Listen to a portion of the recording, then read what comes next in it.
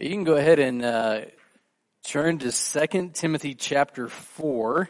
We're circling the bases in 2 Timothy and rounding towards home.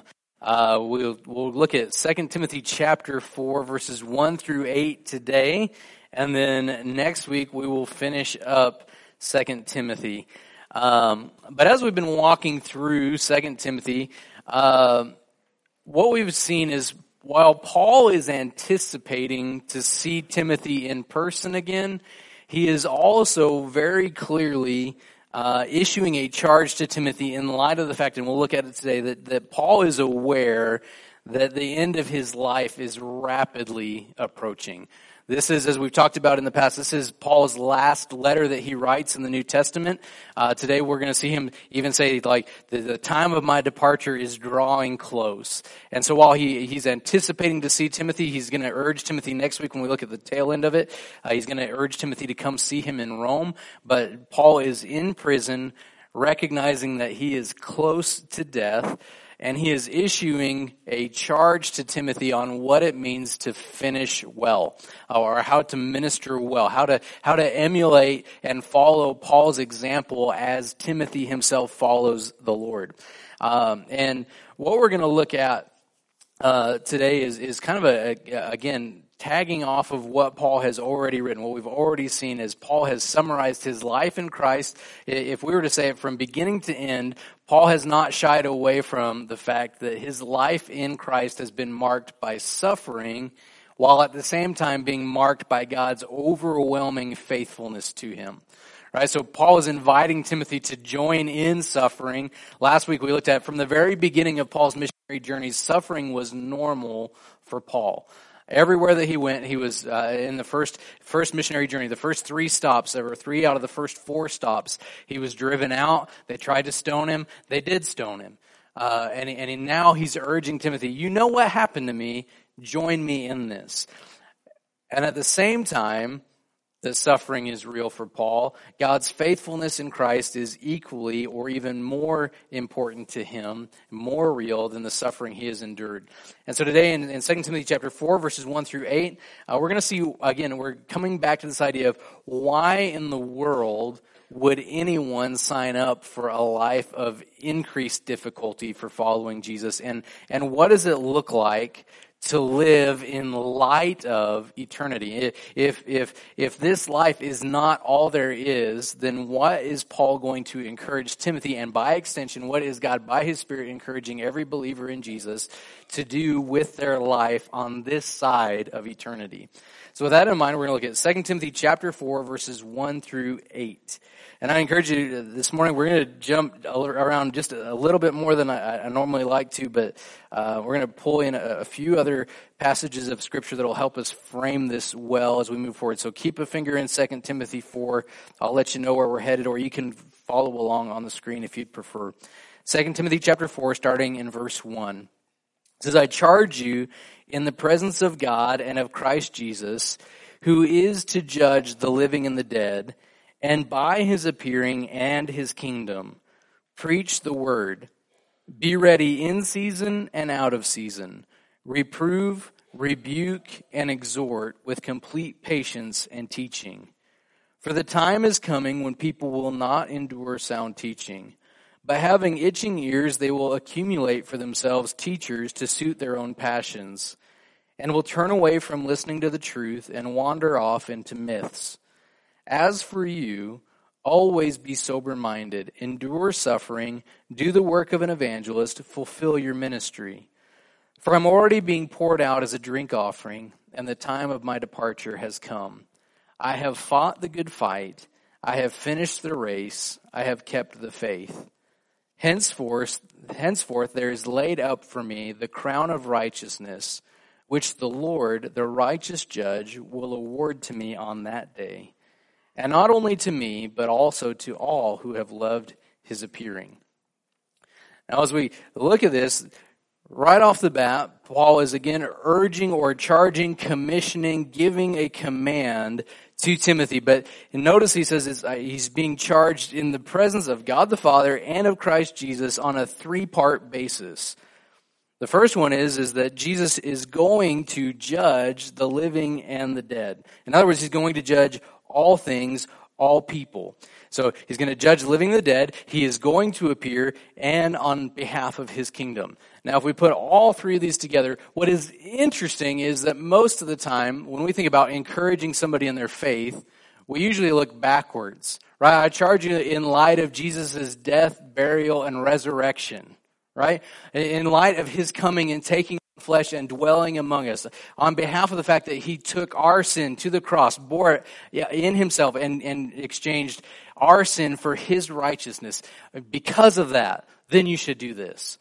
But in this case, Paul is not referring backwards, but he's saying in light of what is to come, in light of what is still true of what Jesus will do. And so stick a finger in 2 Timothy chapter 4, because we just want to round this out a little bit and see what does, and this is not exhaustive of what the rest of Scripture says about what is to come and what Jesus will do when he returns, but it is enough to round out what is Paul saying in this three-part basis: his judgment, his appearance, and his kingdom.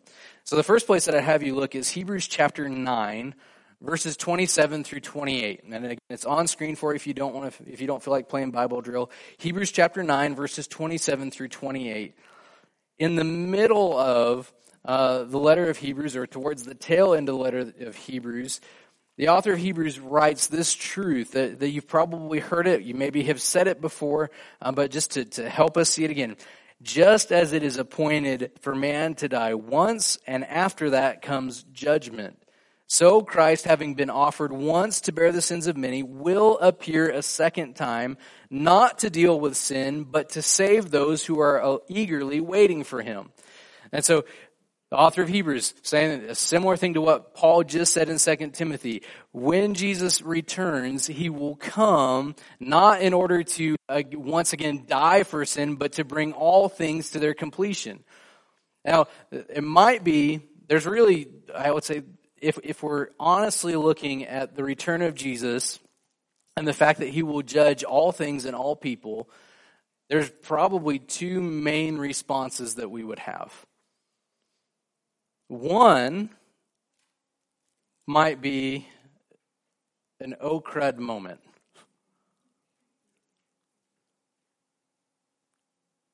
And we'll see why this might be an oh crud. We'll fill this out a little bit more in a moment, but it might be an oh crud moment because if he is the right and he's holy judge and he sees and knows all things and he sees all things inside of us, knows everything that we've thought, knows everything that we have done, and it is all laid bare before him, there's a little bit of a terrifying thought to that, isn't there?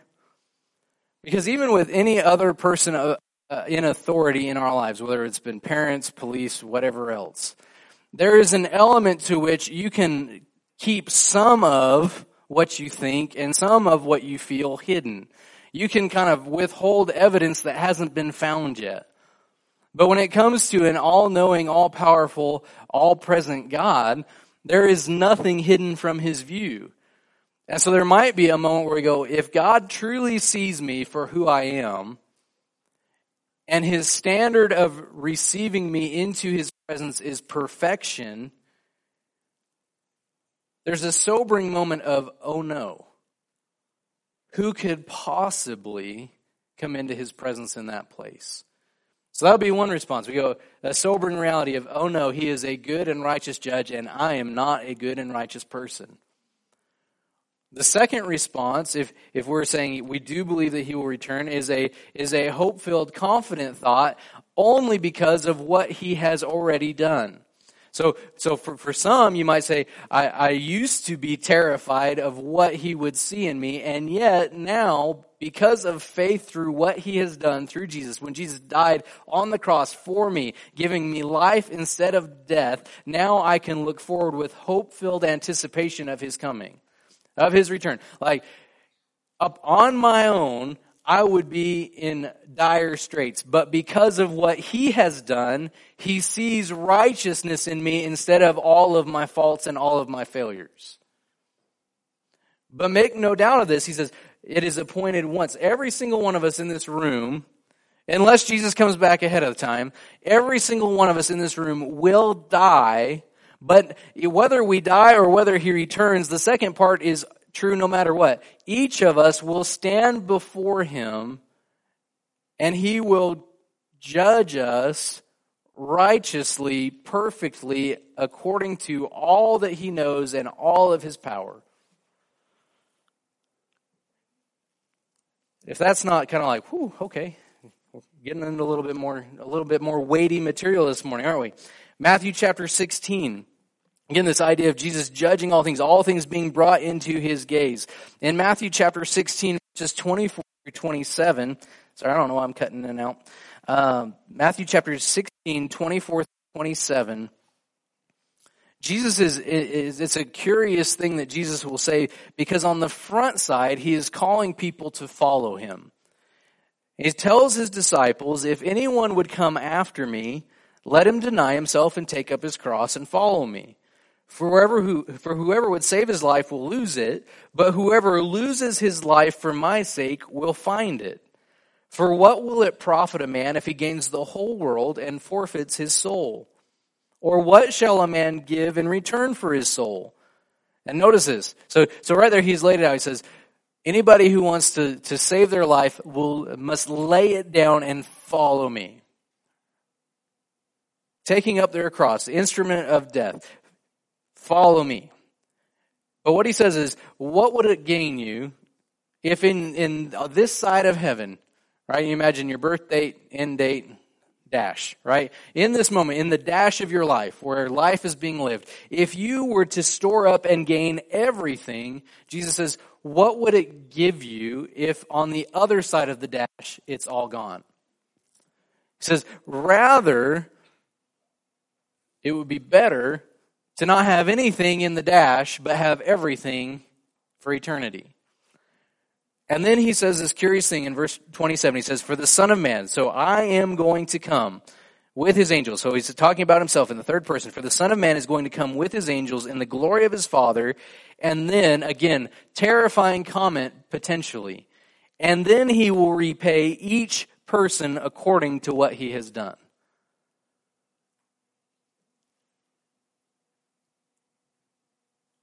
Did you ever, I'm probably the only one that ever did this, if you were at home, parents were out doing whatever, and you messed something up, and you knew what time approximately they were coming home. I'm the only one that's ever done this, right? Do you remember that nice feeling of dread? Sorry, can you imagine that nice feeling of dread? Because you never did this. When you realize that the thing that you screwed up was not fixable in time.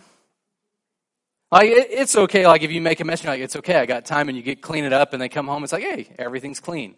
But what about when you broke something and it wasn't fixable, hypothetically?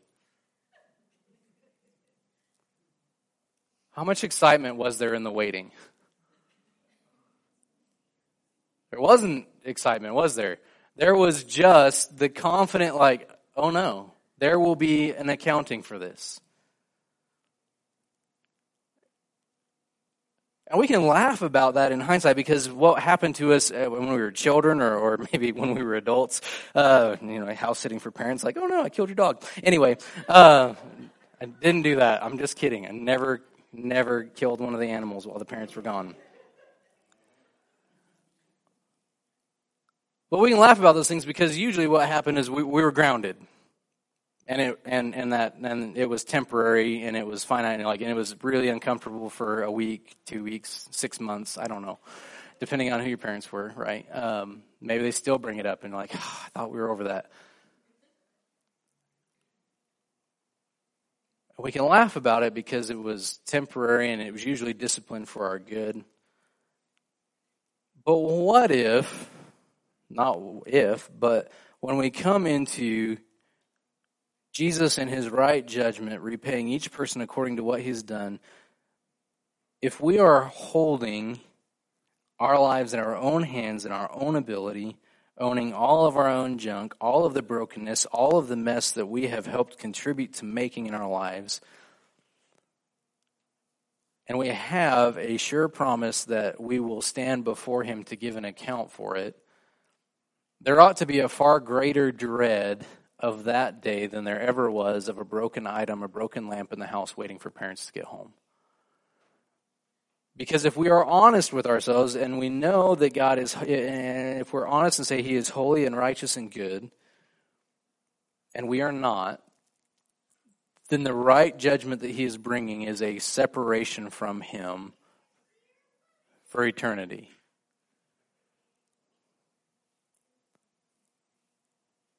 And so there might be, again, if our initial response is, oh no, I promise we're going to get to some good news here in a moment. Revelation chapter 20, though, again, just one more spot. Just seeing this, I think it helps seeing it not just in one spot, but in multiple places. Revelation chapter 20, towards the end of the book. This look forward to when Jesus reigns for all of eternity. In John, in the revelation that he was given in order to share with the church, in order for us to know the direction and the arc of all of history and all of the ways that Jesus will make it right, points us to this moment where we stand before a holy God. He says, "And I saw a great white throne and him who is seated on it. From his presence earth and sky fled away, and no place was found for them.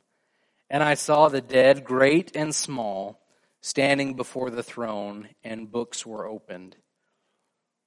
Then another book was opened, which is the book of life. And the dead were judged by what was written in the books according to what they had done. And the sea gave up the dead who were in it. Death and Hades gave up the dead who were in them.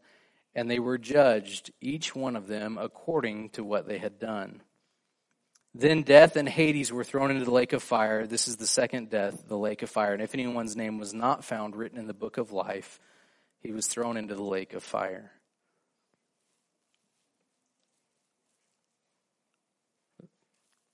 You imagine, books spread out, the records of our entire lives laid bare, standing before him. And what's interesting, though, is that it's not necessarily what's in the books that matters. There's the one book, the book of life, where it says if anybody's name's not in that book.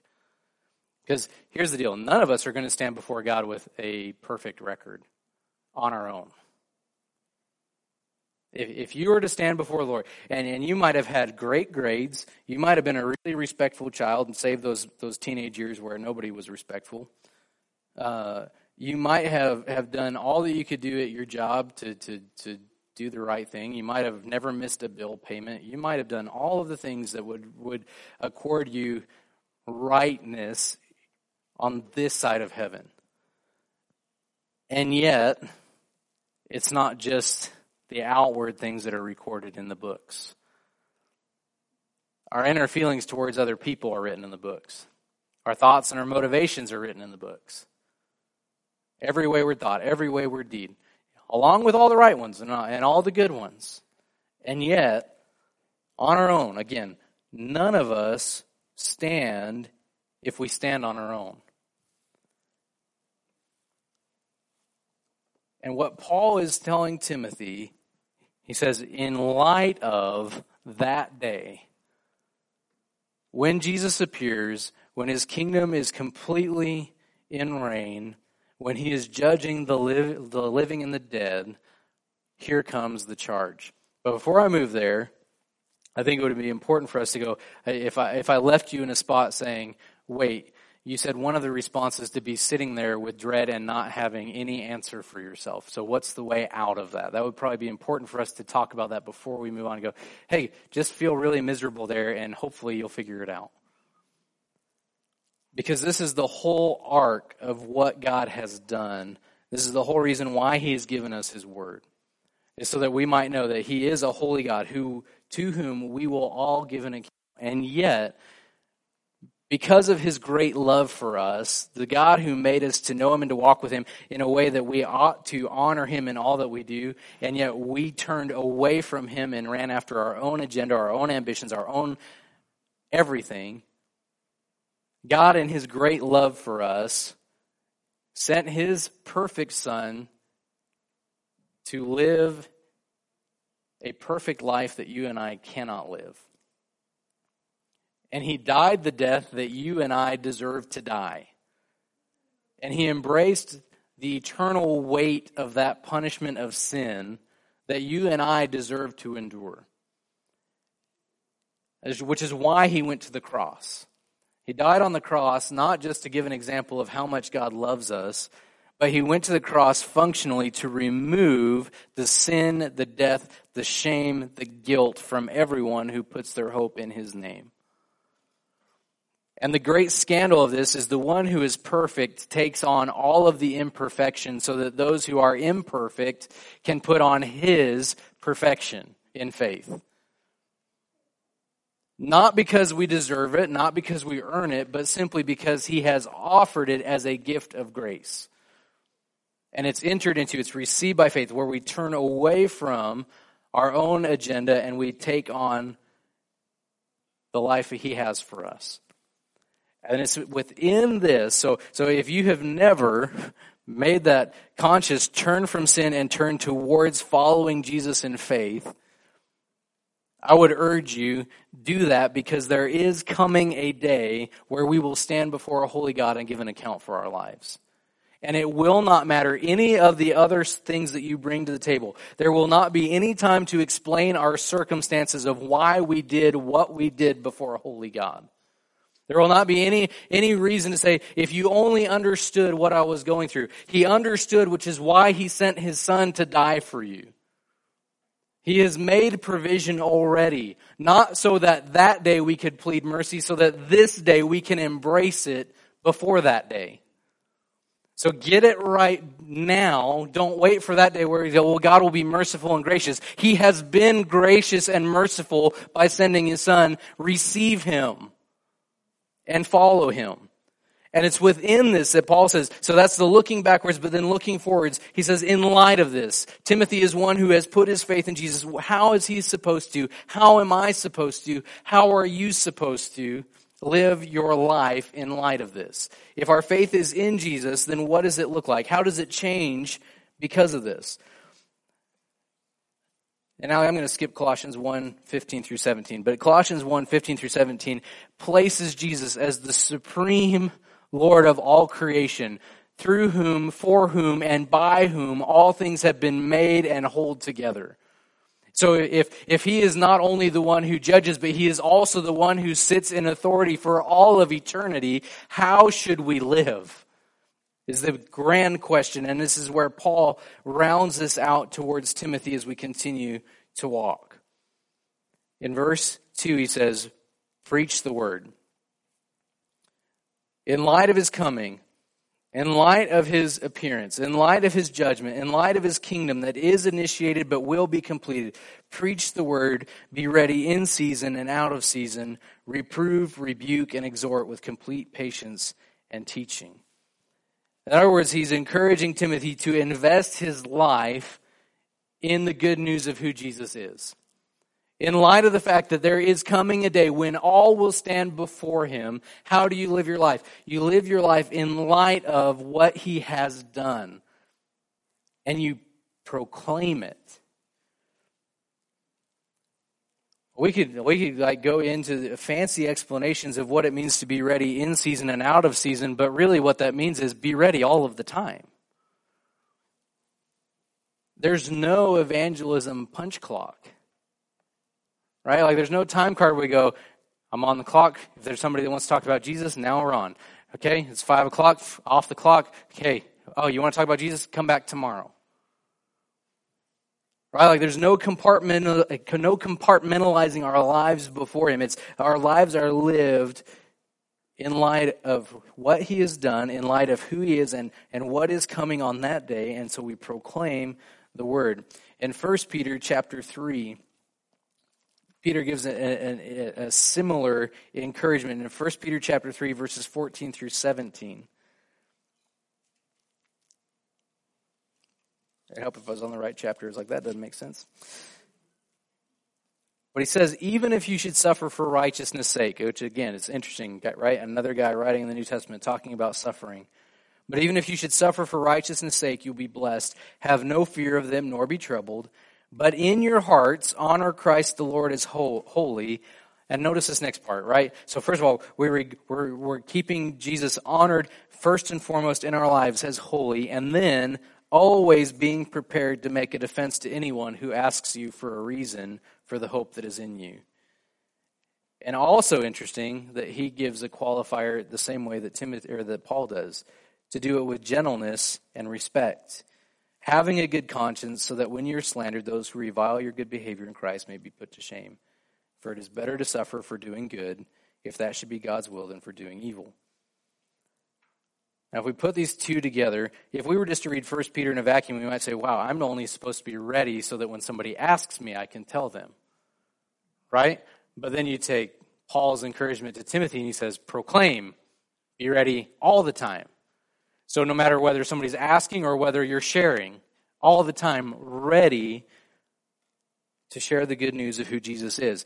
And what's interesting in 2 Timothy chapter 4 is he says to reprove, rebuke, and exhort, right? Which is, if you went just up to 2 Timothy chapter 3, verse 16, so up like 3 verses, remember what it said, all scripture is God-breathed and profitable for teaching, for reproof, for correction, and for training in righteousness. So what we could say in 2 Timothy chapter 3, verse 16 is all of scripture is, in some ways, is useful to the person who reads it. Right? It's all useful for teaching, for reproof, for correction, and for training in righteousness. But then, in 2 Timothy chapter 4, verse 2, we get that it's also useful in all of the ways that we share the word. To reprove, rebuke, and exhort. To correct and to encourage, to comfort. That the word of God, in other words, if we put these two things together, we sandwich them together, what we find again is the word of God is always sufficient for everything that God calls us to do. In every situation, God's word is sufficient. It's capable. It's useful. It's helpful. And yet, there's sometimes that lie in the back of our heads, right? Like, well, this person doesn't even believe in God's word is God's word. Like, it's not going to do any good. Well, this person doesn't even like Scripture. Like, they don't want to hear Scripture.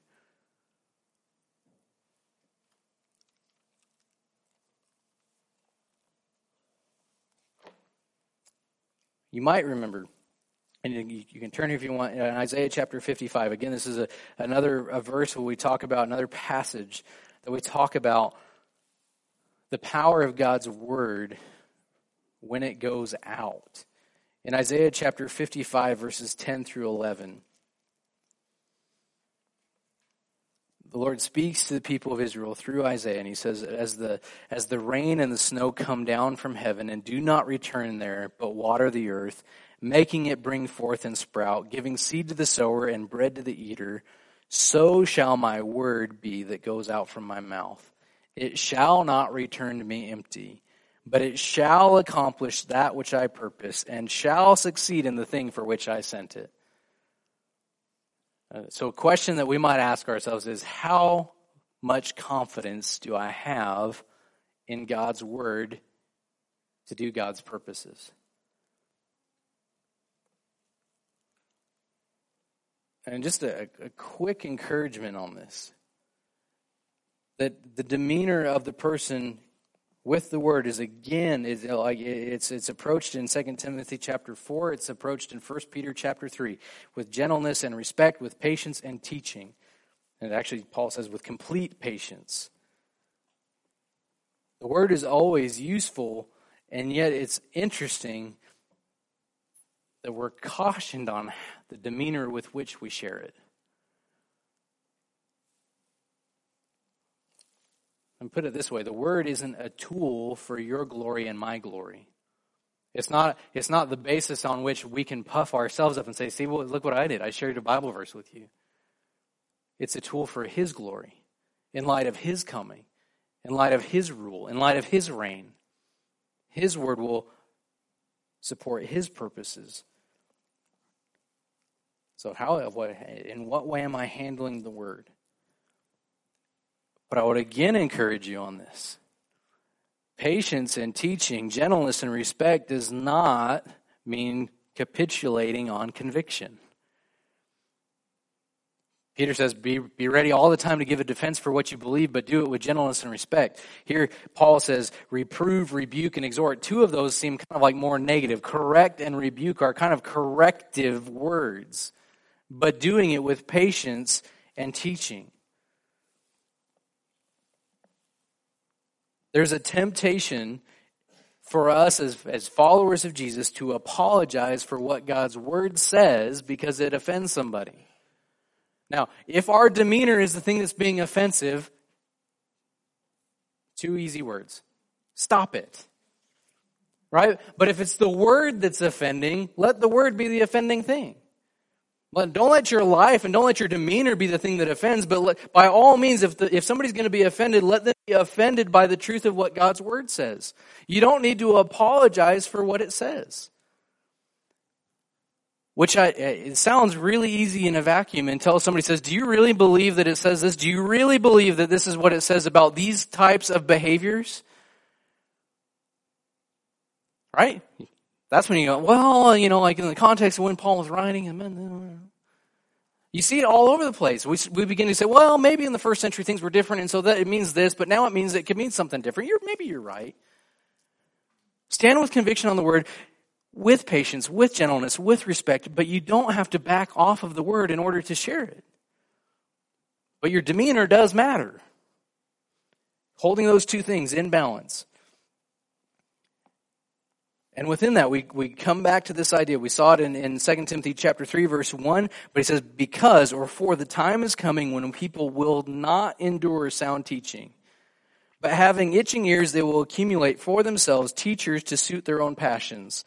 And will turn away from listening to the truth and wander off into myths. The time is coming when right or sound teaching will be insufferable to some. I can't handle that. That's too much. You really believe the word says that? I'll go somewhere else where they don't say that. And that idea of itching ears is never satisfied ears seeking relief or seeking to hear only what makes it feel better, but yet they're still itching. You ever had a mosquito bite that just like you itch it and it feels better and then you stop itching it and it doesn't feel better? Only me, right? I just imagine that like that's the thing of I need to hear it, I need to hear it. I need to hear it, and never satisfied. And again, this is the danger of what we might call like the seeker-sensitive movement, or the way that we would try to maneuver the word to be more palatable, more easily taken by somebody. If it's taken too far, what we're doing is working to make the word agree with the audience. How can I share it with you in a way that doesn't offend you? But the problem is that you and I and every other person is to be transformed and conformed into the image of God through His Word and not the other way around. There's a strong temptation in order to make the Word fit what somebody wants to hear so that they will go like, look, they're coming because they love the Word. No, they're coming because you're telling them what they want to hear and using the Word to say it.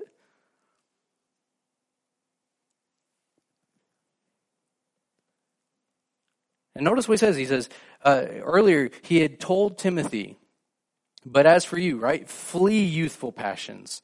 And yet here he says that they're accumulating for themselves teachers to suit their own passions. So are we fleeing our passions, or are we gathering people who tell us what we want to hear in order to feel good about it? Or are we contributing to those who are telling people what they want to hear? And rather than fleeing from sin, they're accumulating people who increase their sin because they're agreeing with them. Are we turning and pursuing, or are we turning and wandering? Or are we encouraging turning and pursuing Jesus, or turning and wandering into secondary things? And then we see it again. But as for you, verse 5, always be sober-minded, or the other ways you could say that is always be self-controlled. Endure suffering, do the work of an evangelist, fulfill your ministry. I think we feel okay about self-control and endure suffering as far as knowing what they mean, maybe not necessarily exercising them. But what's the work of an evangelist? That's Billy Graham. There's one evangelist, right? He's really good. Well, he was. Or are those who proclaim the good news supposed to be more than just one or two individuals? In 2 Corinthians chapter 5, we get this picture of what it means to be an evangelist or an ambassador, somebody who heralds or proclaims who Jesus is. 2 Corinthians chapter 5, I have it starting in verse 18 on the screen, but in verse 17, he says, if anyone is in Christ, he's a new creation. The old has passed away. Behold, the new has come. All this is from God, who through Christ reconciled us to himself and gave us the ministry of reconciliation. If we stop there really quickly, Jesus made us right with himself and then entrusted to us the ministry of telling other people how they can be right with Jesus too. And he says, that is, verse 19, in Christ, God was reconciling the world to himself, not counting their trespasses or their sins against them, and entrusting to us the message of reconciliation. Can you imagine how big of a task that is? That those who have received the good news of who Jesus is, who have received the knowledge of what it means to be going from death to life, are now entrusted with the message of telling people how they can go from death to life. And then he says, therefore, we are ambassadors for Christ, God making his appeal through us. Quick stop. How daunting does that seem? God is making his appeal towards sinful humanity through people like you and me. And it's plan A. It's not plan Z, like nothing else panned out. This is his design. It's his good plan for you and for me. So he says, therefore, we're ambassadors for Christ, God making his appeal through us. Therefore, we implore you on behalf of Christ, be reconciled to God. And this is the message. For our sake, he made him to be sin who knew no sin, so that in him we might become the righteousness of God. Paul says, do the work of an ambassador. Do the work of an evangelist. Preach the word. Tell people about Jesus. And he says, fulfill your ministry. It could also be fulfill your service. What's the term of service? How long is it? This side of that day is your term of service. Again, you're not on a time clock. You're not counting down to retirement, unless retirement is being with Jesus in glory. And then Paul turns to his own example in 2 Timothy chapter 4. He says, for I. He's always been for you. I charge you. Therefore you. But now he says, because I, or for I, am already being poured out as a drink offering, and the time of my departure has come. It's an interesting word picture that Paul chooses to use as a picture of an offering being poured out on the altar to picture his life. Saying, I am being poured out in service. And my life is almost over.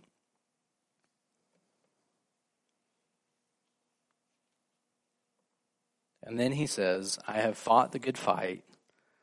I have finished the race. I have kept the faith. What an incredible thing to be able to say, right? In the midst of all of the suffering he has endured, in light of being in prison, in light of finishing the race, he can say, I have fought the good fight. I've finished the race. I've kept the faith. If you remember back in chapter 2, verses 4 through 6, starting in verse 3, it told Timothy to share in suffering as a good soldier of Christ Jesus, telling him that no soldier gets entangled in civilian pursuits, since his aim is to please the one who enlisted him. And then in chapter 4, verse 7, he says, I've fought the good fight. I've been a good soldier. I've finished it. He says, I've finished the race. In chapter 2, verse 5, he says, an athlete is not crowned unless he competes according to the rules. He says, I've finished the race. I've run it. And he compares it also. He says, it's the hardworking farmer who ought to have the first share of the crops. Think over what I say. And then he says, I've kept the faith. But then notice this in verse 8. Thinking of that good farmer who takes a share in the crops, he says, henceforth there is laid up for me the crown of righteousness, which the Lord, the righteous judge, will award to me on that day. So I've been the good farmer. I'm looking forward to my share and my inheritance in the work that I've done. Having his inheritance in the Lord. And we circle back to this idea, the Lord, the righteous judge. Paul knows full well he will look Jesus face to face and give an account for his life. And yet he says, I've fought the good fight. I've finished the race. I've kept the faith. and I know what is laid up for me. In light of all the suffering that Paul has endured, he says, I know what's laid up for me. In other words, Paul is saying it's worth it. Encouraging Timothy, it's worth it. But then he also makes this incredible promise by the power of God's Spirit, inspired word, not only to me, but to everyone who looks forward to his appearing.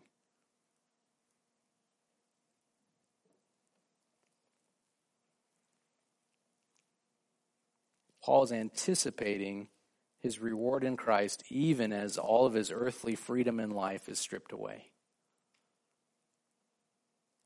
And all who hope in Christ are looking forward to the same. So I just have 3 quick questions for you as we close. 3 questions I would invite you to take home with you, think through, ponder as you go out today. First one is just very simply, how is my life being lived? Is it being lived in such a way as to try to accumulate all that I can get inside of my dash? Or is it looking forward to that day when I stand before the God of my salvation? Or it might just be before you stand before the Lord. He might not be the God of your salvation yet. Have you put your faith in him? Which leads to the second question. We have that picture of Paul's life being poured out as a drink offering in worship.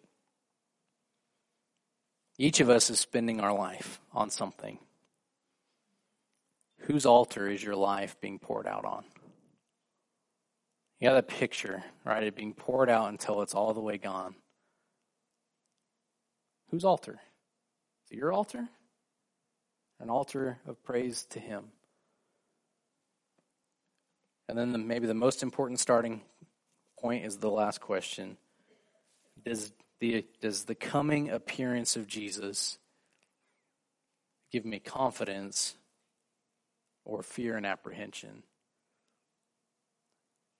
If your honest assessment and answer to that question is, I'm honestly terrified that I will stand before him and give an account for my life.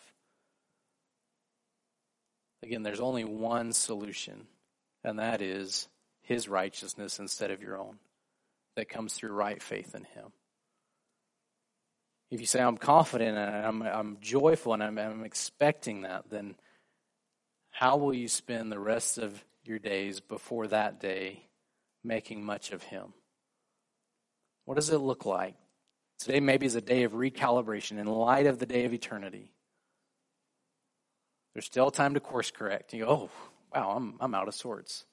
Well, I'm too far down the road. You're not too far down the road. Today can be a day of decision of where my life will be poured out and why and how. And I would encourage you not to leave today without getting that sorted out.